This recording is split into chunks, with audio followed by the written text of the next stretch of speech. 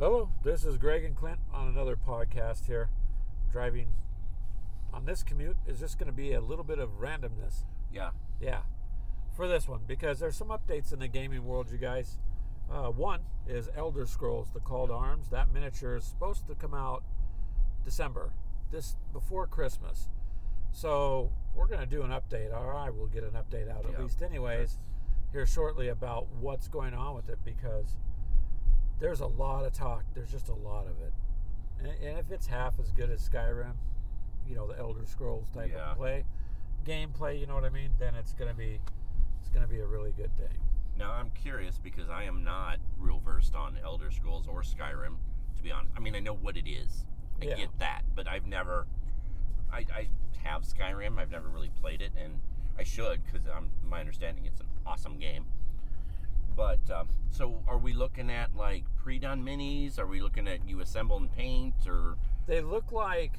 Well, it's done by the same company. So I did watch one where they... You know how sometimes they give out a box to test? Sure. So this group of guys, I started to watch the other day. I didn't get a chance. But anyways, they got the pre-box. So in a nutshell, from what I get out of it, because they did such an outstanding job with Fallout, the miniatures... It plays almost the same way. Oh, nice. Same thing. So if you could play Fallout, you're going to transition right over. On top of that, it's the same quality of miniatures. So the miniatures are going to come just like in Fallout, one piece for the most part. You're talking about Wasteland Warfare, right? Yeah, Fallout, Wasteland Warfare. Okay. My fault. I'm sorry, because they did bring that game out. So last year. So now. So it's Mophidius that's doing it, in other words. Is it Mophidius or Modifius?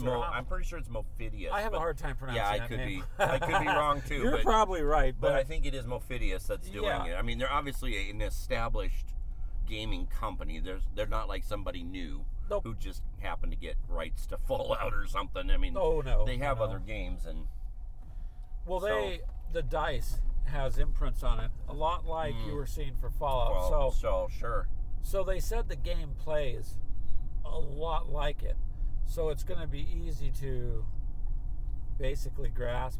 Apparently it looks like, and I have to check, so don't quote me, but I think it's got an AI component too. Nice. Where, same thing, Fallout, Wasteland Warfare, you could play by yourself, which for people who don't have anyone to game with is a godsend. Yeah. And then if you're wanting to build strategy, and everyone's gone, and you have the place to your house, to yourself. What?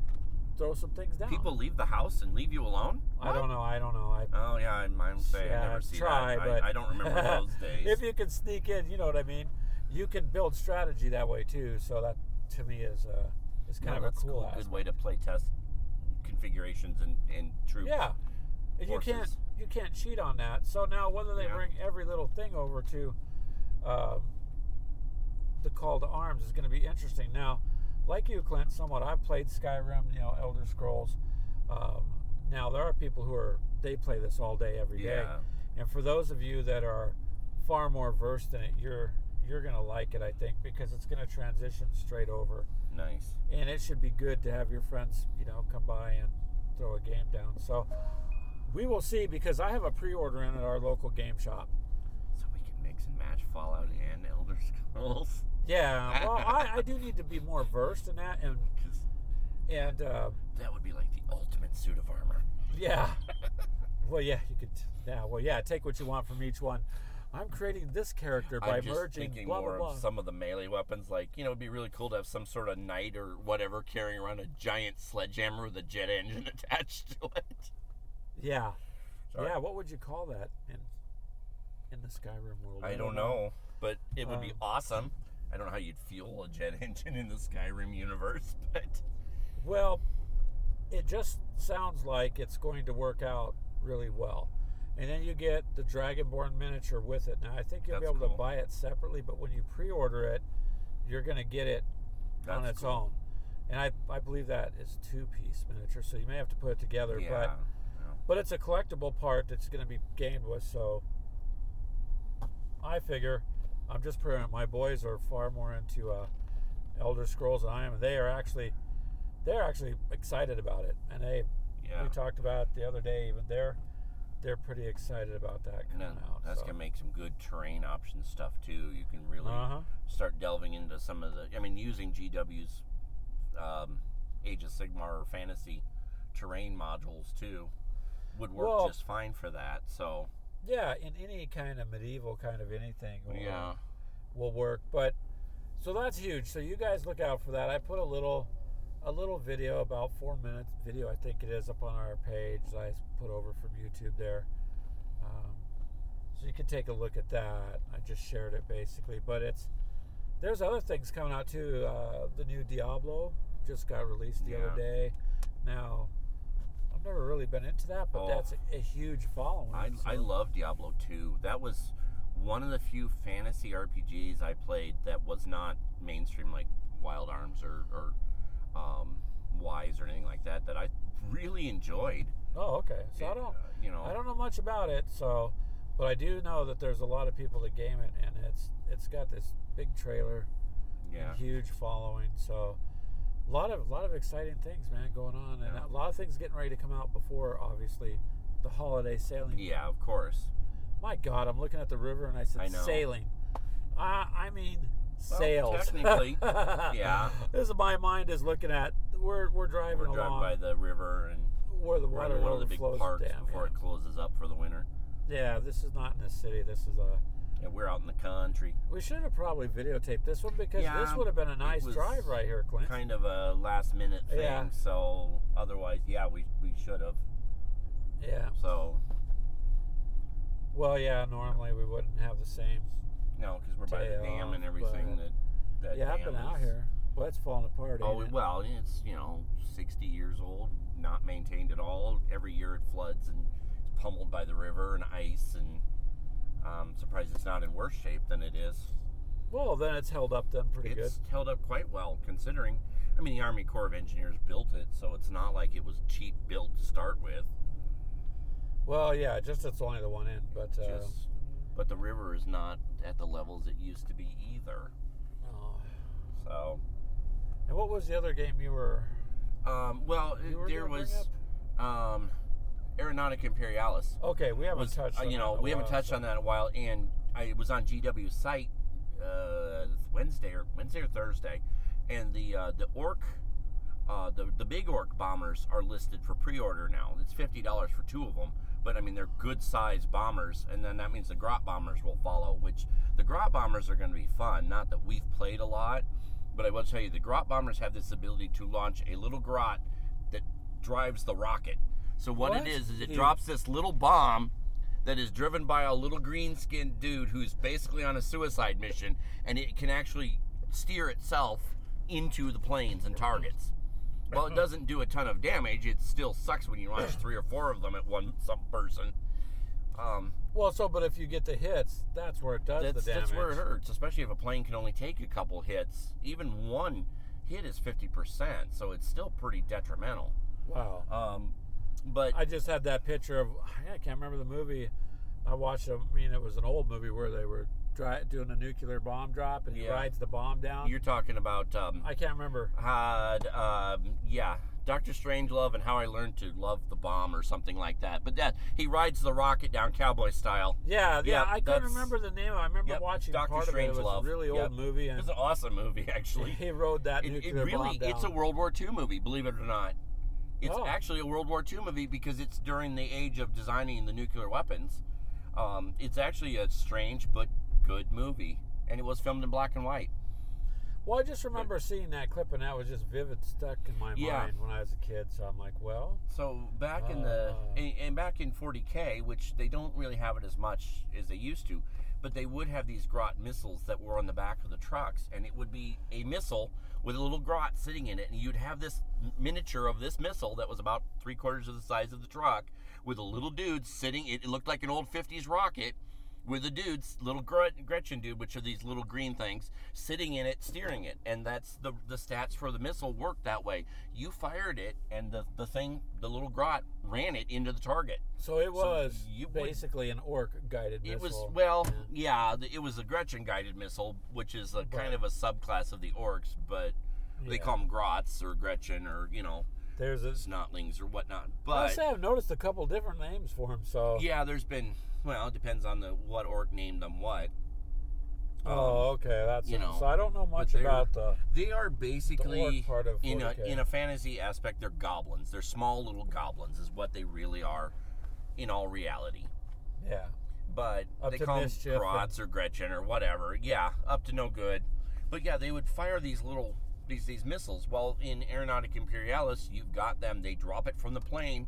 It fires off the rocket, and the little dude will chase your plane with it. According to what I can tell, they can steer it. It will move at a certain speed, and it can be steered. So they can basically steer it into a target, or they could accidentally fly it off the map, too. Wow. But each plane has capability of dropping 3 of these from the bombers. So it could do. Yeah. Now, with that game, because I haven't had a chance to play it yet, you bought it, and I haven't got my copy yet. I was going to ask, is there any, if they're bringing in bombers, so is there going to be any ground targets? Yeah, there already are. I have them.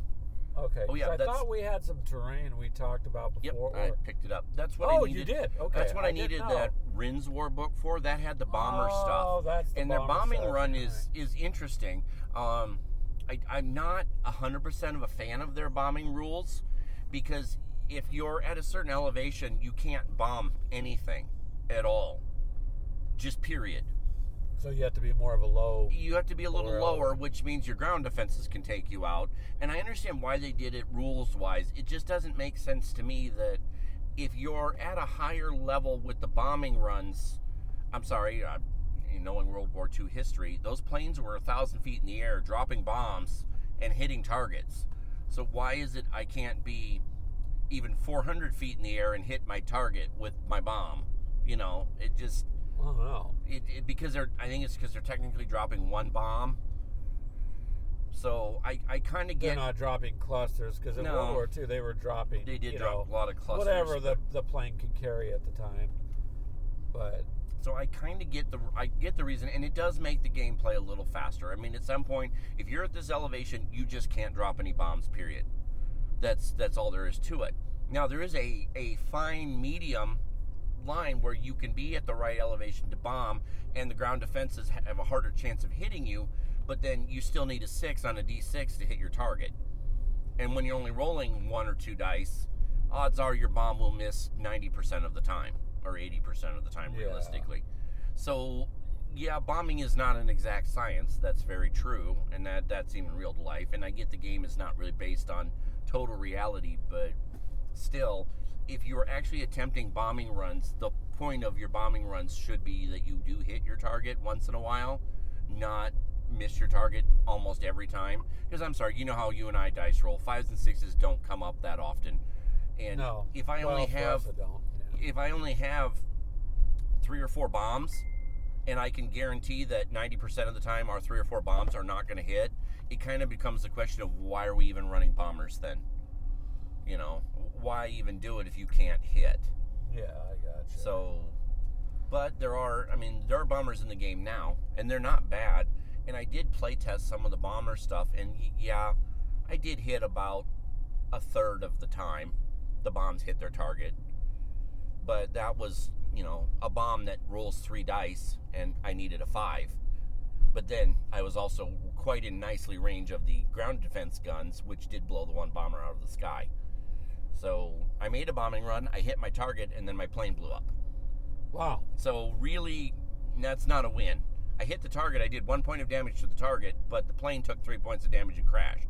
So really, that's kind of a loss. Yeah. I mean... it didn't do much if that's all that happened. Logistically, that was not a win. Now, it's orcs, so really, you're lucky if the thing can just not fall out of the sky on its own. But... Well, yeah, but they have to be... A lot of people use orcs and win lots of battles. Yeah, they do. So I guess it's just learning how to play with them, because I don't know much about that group. I have the Space Marines. So. In 40K, you have the benefit of mass amounts of number. 40K and Age of Sigmar, technically. You have the benefit of mass amounts of numbers. And that's how people win mostly with orcs, is the sheer... Just sheer amount of numbers. When your individual orcs are 2 points each, for a single orc boy, where your Space Marine, for example, is 6 points each, you're fielding a lot more orcs. Well, it's like 3 to 1, yeah. Yeah, I mean, they're a little more squishy and they die as easily, but there's still more of them. That's why they call it a green tide. Now, when you get into games like Aeronautic Imperialis, you don't have superiority of numbers. You have a 50-point contingent of Imperial Guard or Imperial fighters is 2 planes. A 50-point contingent of Orc fighters is 3 planes. You have 1 extra plane, not counting any extra gear or whatever. So, yeah, you got 1 plane more than you had for the others. But then when you look at the Imperial fighter being able to shred an Orc fighter in 1 turn and do more damage than the fighter can take, having an extra 1 means nothing. Yeah, they try to even it out that way. It doesn't balance like it should. Not saying that the game has to be exactly even. It shouldn't. But, for example, the Orc fighter can take 2 points of damage, but an Imperial plane could do almost 6 points of damage. Yeah. So 1 plane can take out easily 1 Orc. Now, all of a sudden, 1 Imperial fighter takes out an Orc. Now it's 2 versus 2. And, Imperial fighter can take 3 points of damage, while the Orc may only be able to deal 1 point of damage. So you're not benefiting.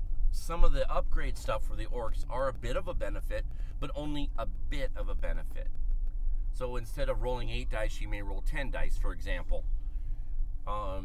It's still not as beneficial as one would assume. Again, not saying they have to be even. That was one thing I kind of liked about Adeptus Titanicus is it was Imperium versus Imperium.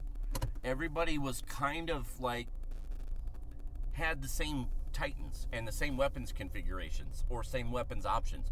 There was no, these weapons are all this and this is going to be shorted versus this.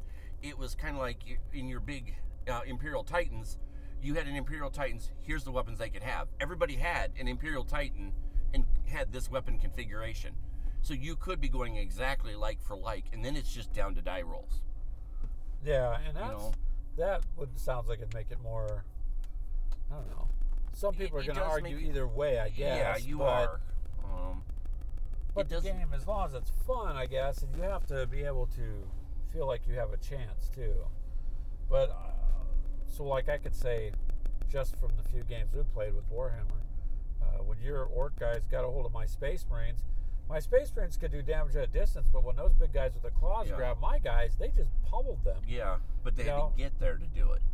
Yeah, but that's why I could see where you'd send the little green guys out first. Yeah, exactly. So you get everybody's attention on that, and then you just roll up with the big ones. So I mean, it's a learning curve, and I don't want to say the games are off balance because realistically they're not off balance. There is a balance to them when you're just an unlucky dice roller like we are.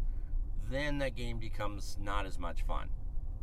I mean, it's still fun. Don't get me wrong, but I expect to lose. I just don't expect to lose every single game. Even if I pull off something cool, you get tired of losing every game because you just can't roll to save your life. I mean, you look at your sniper. You've got a sniper, a trained individual who is designed to shoot things at long range, and he has yet to actually hurt a target, let alone hit one.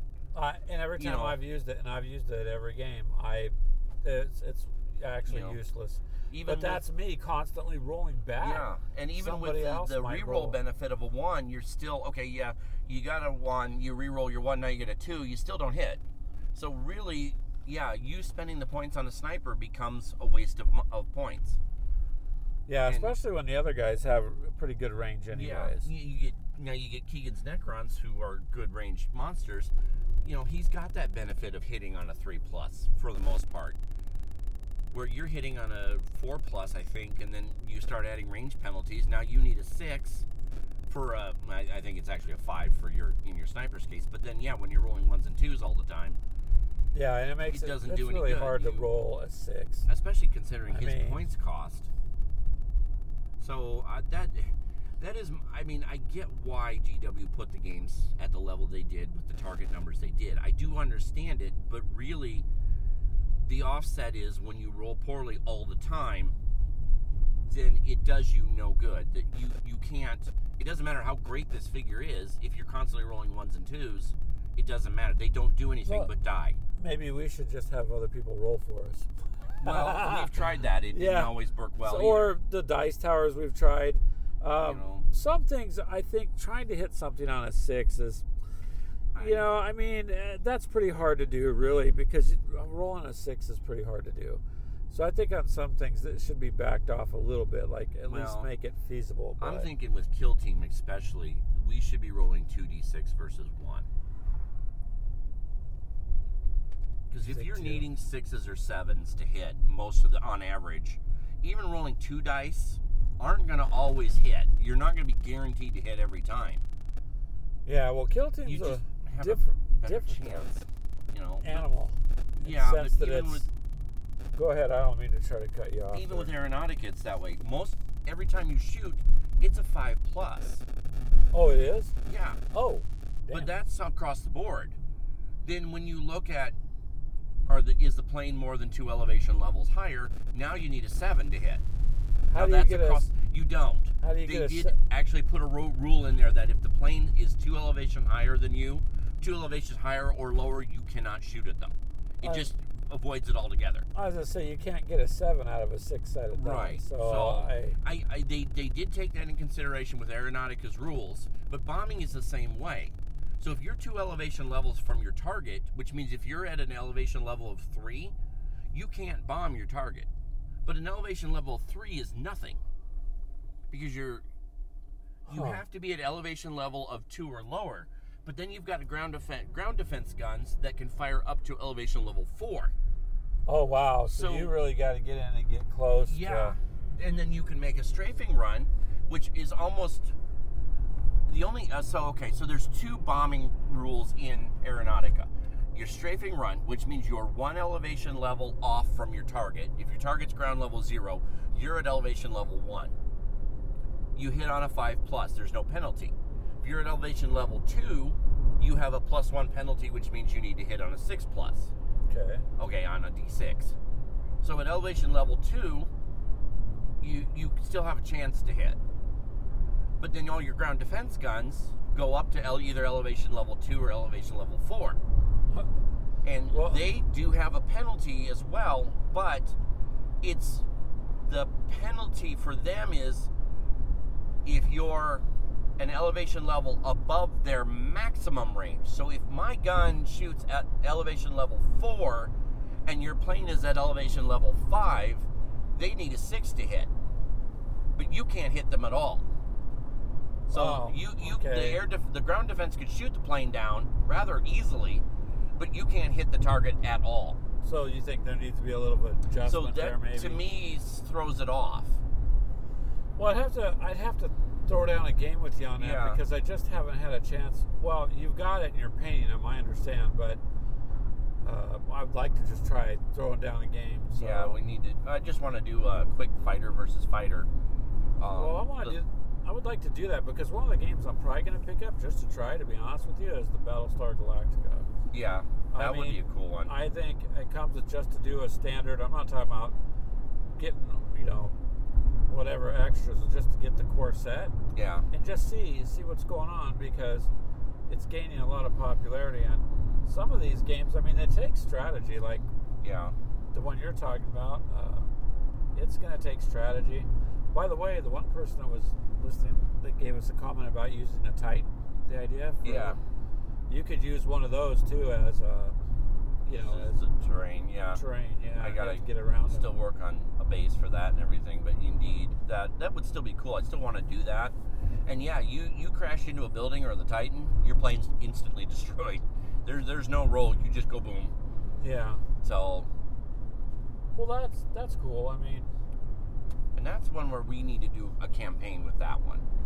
That's one where I want us to do a big campaign. We're going to have multiple fighters. We're going to have a lot of planes on the field for that, including bombers and fighters. And Well, let's do it. We have the cameras and we're doing the best. Yeah, we do. We can. What we got, we'll throw down a show. But we should probably learn to play first. Yeah. Do a few just simple battles. Do a few bombing run battles first, and then start adding all the extra terrain elements. Because I've already got the terrain pieces. They just need to be assembled and painted. And the aircraft I have all assembled. Everything's assembled except for 2 of them. And those are just extra pieces. I just wanted a few more orc fighters. So, and it's just a matter of finishing painting. I got paint schemes down, and it's just a matter of painting, and that's my plan on later today is to finish out those 3 orc fighters, get the next coat of paint on them, and start doing the detail work. Because my bombers are pretty much done. There's just some touch-up I got to do, and then clear coating, and I got to primer the orc bases, because I've got a little more advanced paint job for the orc bases than I do the Imperial bases. They'll look really cool when they're done. Well, I think all the miniatures look better when they're painted. And so it's going to be like going back to the Elder Scrolls. They're going to come so you can paint them. And when you paint them, it becomes your game. You put the effort into, making these characters look the way they do. It makes it more fun to game with, in my opinion. And, that's why a lot of people do it too. Yeah. So. Yeah, because it's a modeling hobby. I mean... Well, they are models, and you are gaming. But the nice thing to me is you're actually gaming against your friends or family or other gamers who like that. It's not all the time just online. And so, that's another one we could do a podcast on too. Well, we should. And I had thought about this a while back, and I was going to discuss it with you. I think we should do something on miniatures versus models. Well, some people are going to say they're the same, though, Clint. One could say they're the same. However, it's a miniature game. It is a model that you're playing with, but a model is a miniature. But my thought is building, because you look at the Fallout miniatures. How many pieces are those? Those are usually 1 or 2 pieces, and you're done. Yeah, most of those are. Well, when you get the kits, which by the way, they're releasing Raiders. Yeah. The Raiders faction. So that's coming, I guess, here just shortly.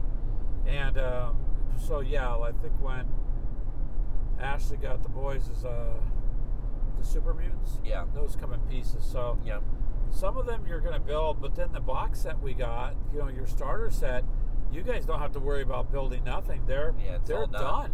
So. And they're nicely done. You've got to take a second and actually look at the detail, and you'll see there's actually quite a bit more detail than glancing at them. Open the box, you go, oh yeah, man. No, but if you actually look at them, there's quite a bit of detail to some of those. So. But look at the Games Workshop kits. Those are model kits. You assemble several pieces. Yeah. You have to, and you can pose them. You can do more. So my thought with that one was we talk about miniatures versus model, resin, plastics, metals. Okay. Different glues, different paints. Because I've got that thug for BattleTech I got. That thing's lead. That's not an old lead. That's cast. lead, and you can tell it's lead. So before I paint it, we should do a video. I'll just bring over these miniatures, and we'll just sit down and set all your cameras up, and you and I will just discuss it. Do a discussion, and we'll discuss about the different glues and the different types of paints, and we'll just kind of do a quick, hey, this is this, this is this, this is this, because obviously, as a gamer. And eBay and other sources, you're going to find that old stuff that's lead. You're going to find that old stuff that's the old pewter stuff, or the whatever they call it. Yeah, it's the actually Raylidium or whatever they called it for Real Partha's stuff. Yeah, but it's the safe stuff, so it's not the non-lead. The pewter. PVA plastic. Then we also have 3D printing, which, by the way, is a different subject, and I'm still going to get one. At some point. But I've got to, right now, the 3D printer I want to get, but I'm more or less wanting to save my money to upgrade what we can do for our podcast, because we're not, like we discussed before, we can't just use the cell phone like somebody's just doing a video blog or something. Yeah. Because it's just, we can't, ours is more geared like at a show or there's something. More. So there's just way more to it. So that's what I'm doing. But the 3D printer, D has one, so I'd like to sit and get that thing working and finish putting it together and actually try using it. Yeah, because I think you could do an awful lot, and a 3D printer would open up the possibilities of your own terrain anyways. It would. One of my concerns with 3D printer that I'm seeing more and more of is people are 3D printing versions of the old miniatures. And you could design your own. You have to use CAD or something. I was looking at. My concern, I don't. Especially with the BattleTech miniatures, the old ones that they're 3D printing, is the quality is just not there. Looking at people selling 3D printed battle mechs on eBay of the old sculpt stuff, and you're looking at the print quality of it, and it's like, it's not bad if you don't have one or you don't want to spend $50 for an old miniature, which I could understand. 3D is an option, but when I really look at it, it's not great quality. It's just not. Well, it depends. If you're 3D, I notice when you're 3D printing the bigger things, it's really nice. Bigger houses and things like that. Yeah. The smaller the detail, the harder it's going to be for it to print. But they got this new, well, they call it printing, but it has to do with the liquid, and they shine a light on it. Yeah. And the light conforms, and those things come out highly detailed. So I guess it depends on what if you're just a standard 3D That's printer. not good. Wow, there's a truck. Well, the fence stopped him. Yeah, the fence stopped him, but he went all off the way the road down the quite side a ways. of the hill. Yep. Yeah. So I think it depends on what you got, but the average person like us, we're not. I don't know. I guess maybe the average person can't just throw down, $2,000 or $3,000 or $6,000 on some massively overpriced, whatever. If you're going to get a printer, it's going to be in the $200 to $400 range. Then those printers, they do good for certain things, and I think they'd be good for making a prototype of something. Yeah. And then you could take files and fine tune the prototype. Then you can make a mold. Then I would resin cast it, as opposed to burning my printer up anyways. Yeah. The mold would be expensive. Like the roads for our Flames of War and that. Yeah. 3D print a road and then resin cast it, and then you can use the silicone to make it a flexible road. Yep. And it's still good detail. 3D printing is good. I'm definitely not saying that, but the detail work that's coming out, I'm just not super impressed with. Well, I think it depends on the printer they have. It could be some people, are just trying to get going, so they don't have the money to. Yeah. Let's look at the guys on, say, Etsy that laser cut the acrylics, and they've got thousands of sales. But you know what? When they first got their laser cutters, they weren't $3,000. They were $7,000 and $10,000 and $12,000. So they paid a lot of money for a laser cutter that could do what today's laser cutter will do for $3,000. But still, $3,000 is a long reach if you don't have designs and things you want to do. Granted, almost all those are copies of what's been made, but then again, it's kind of nice to have the acrylic pieces opposed to the cardboard ones on some games. So and I like the idea of laser cutting terrain. I still just am a little anti-MDF. Not as much anti-MDF as I used to be. Well, what blows me away is the cardstock. The cardstock is awesome. Yeah. I mean, it's paper thin, but then there's that stuff I showed you. You can buy a can of it and you put it on there. Yeah, and so it hardens. So basically, I mean, if it's done right, it looks fantastic and it's lightweight, but it's durable. But it's cardstock, so you have to have the tools for it, Clint. Honestly, we don't have the tools for any of that stuff. We just don't. Yeah, I'd love to laser print or laser cut cardstock for BattleTech and do the small buildings for CityTech, because I think that's a brilliant medium for that. We can just design futuristic looking buildings and have that, and then that's something we could sell easy. Yeah, because it's basically 6mm is what it is. Basically, so it works for any game. I mean, it'd work great for I can't think of the other one now. Drop Zone Commander or whatever. Oh, Drop Zone Commander, stuff like that. Actually had a pretty good following, really, and it came with kind of like a cardstock. Yeah, they were just printed versus pieces. They were still cool buildings. Well, at least you had terrain to fight around. Yeah, and you had something. So that's why a lot of these starter boxes are a good deal. And yes, you can always get your official terrain, because we have, quote, official Warhammer terrain and official this or that. But there's some pieces too. Like I've got some photos I'm getting ready to put up. With that, in all honesty, of I got some sandbags, for instance, from a company. I don't want to mention the name, but I got it in Britain, very well known out of the London area there. And it was crap. It looked like their mold is worn out because all the sandbag, the pockets when you after you take out, when you guys resin cast something in a mold, after you pop so many pieces out, the mold starts to tear or separate bits here and there. Yeah. And so then you'll do a cast and you go, oh, there's an air pocket there, or there's something, And so I had to actually get fill these holes, file them down, and then I made my own blend of sandbag looking paint that I just mixed colors together to get what I wanted.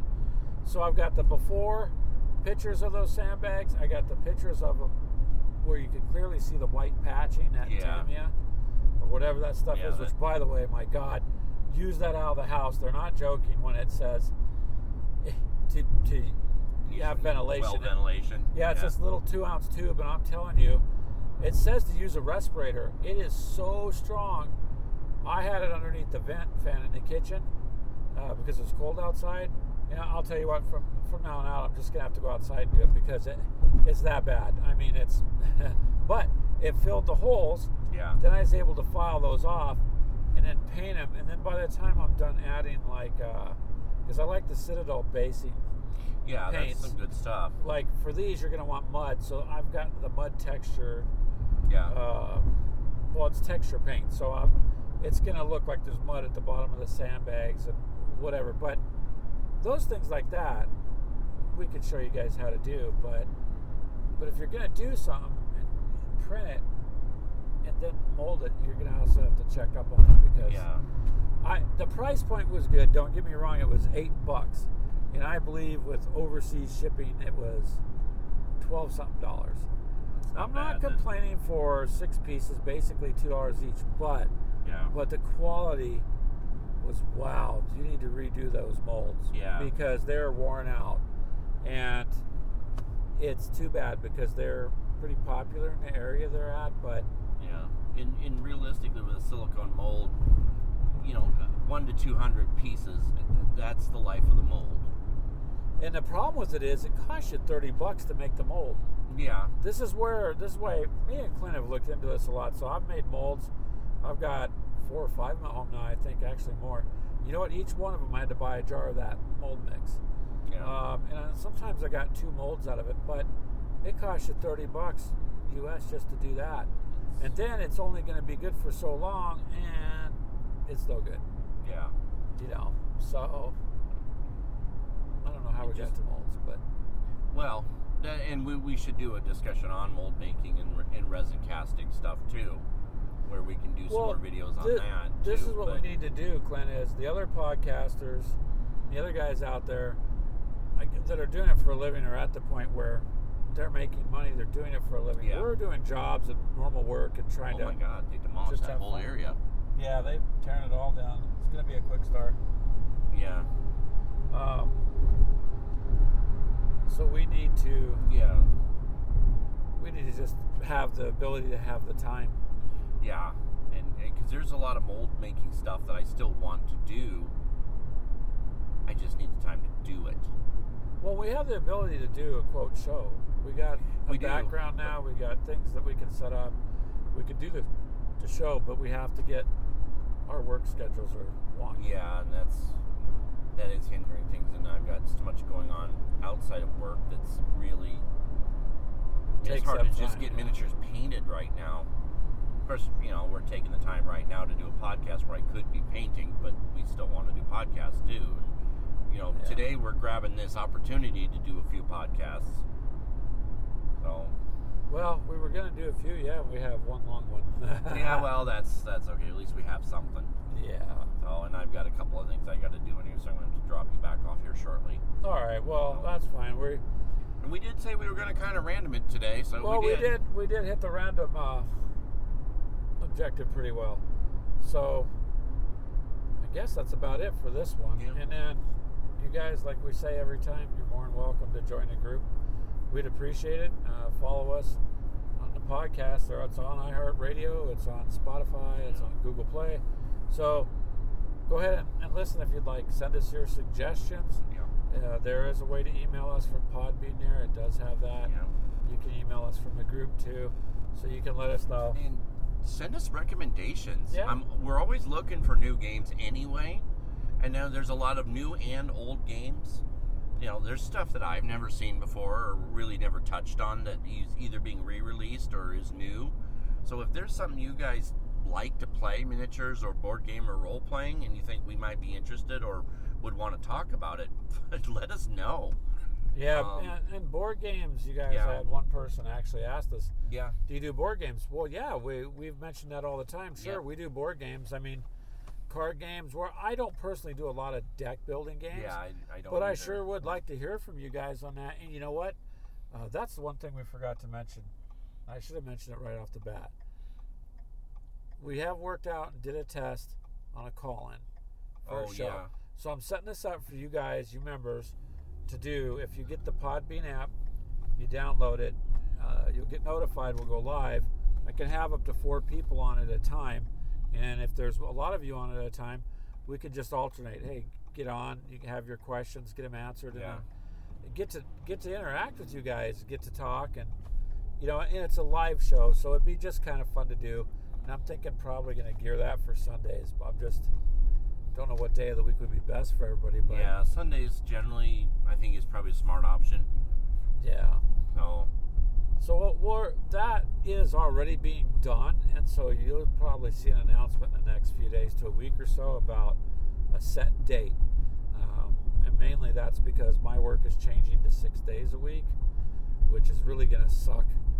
But Sundays I will have off, so I'm thinking Sundays I will set that up and make an event so you guys know when we're going to do this. What do you think there, Clint? Yeah, that sounds like a plan. All right. So we'll let you guys go. Our YouTube channel could use some support. If you want to subscribe and like that, we'd appreciate it. And then give us your ideas. Clint's right. Until then, just stay safe and have fun. Anything you want to say there, Clint? No, that's all I have for now. All right. We'll let you guys go. Thanks for listening.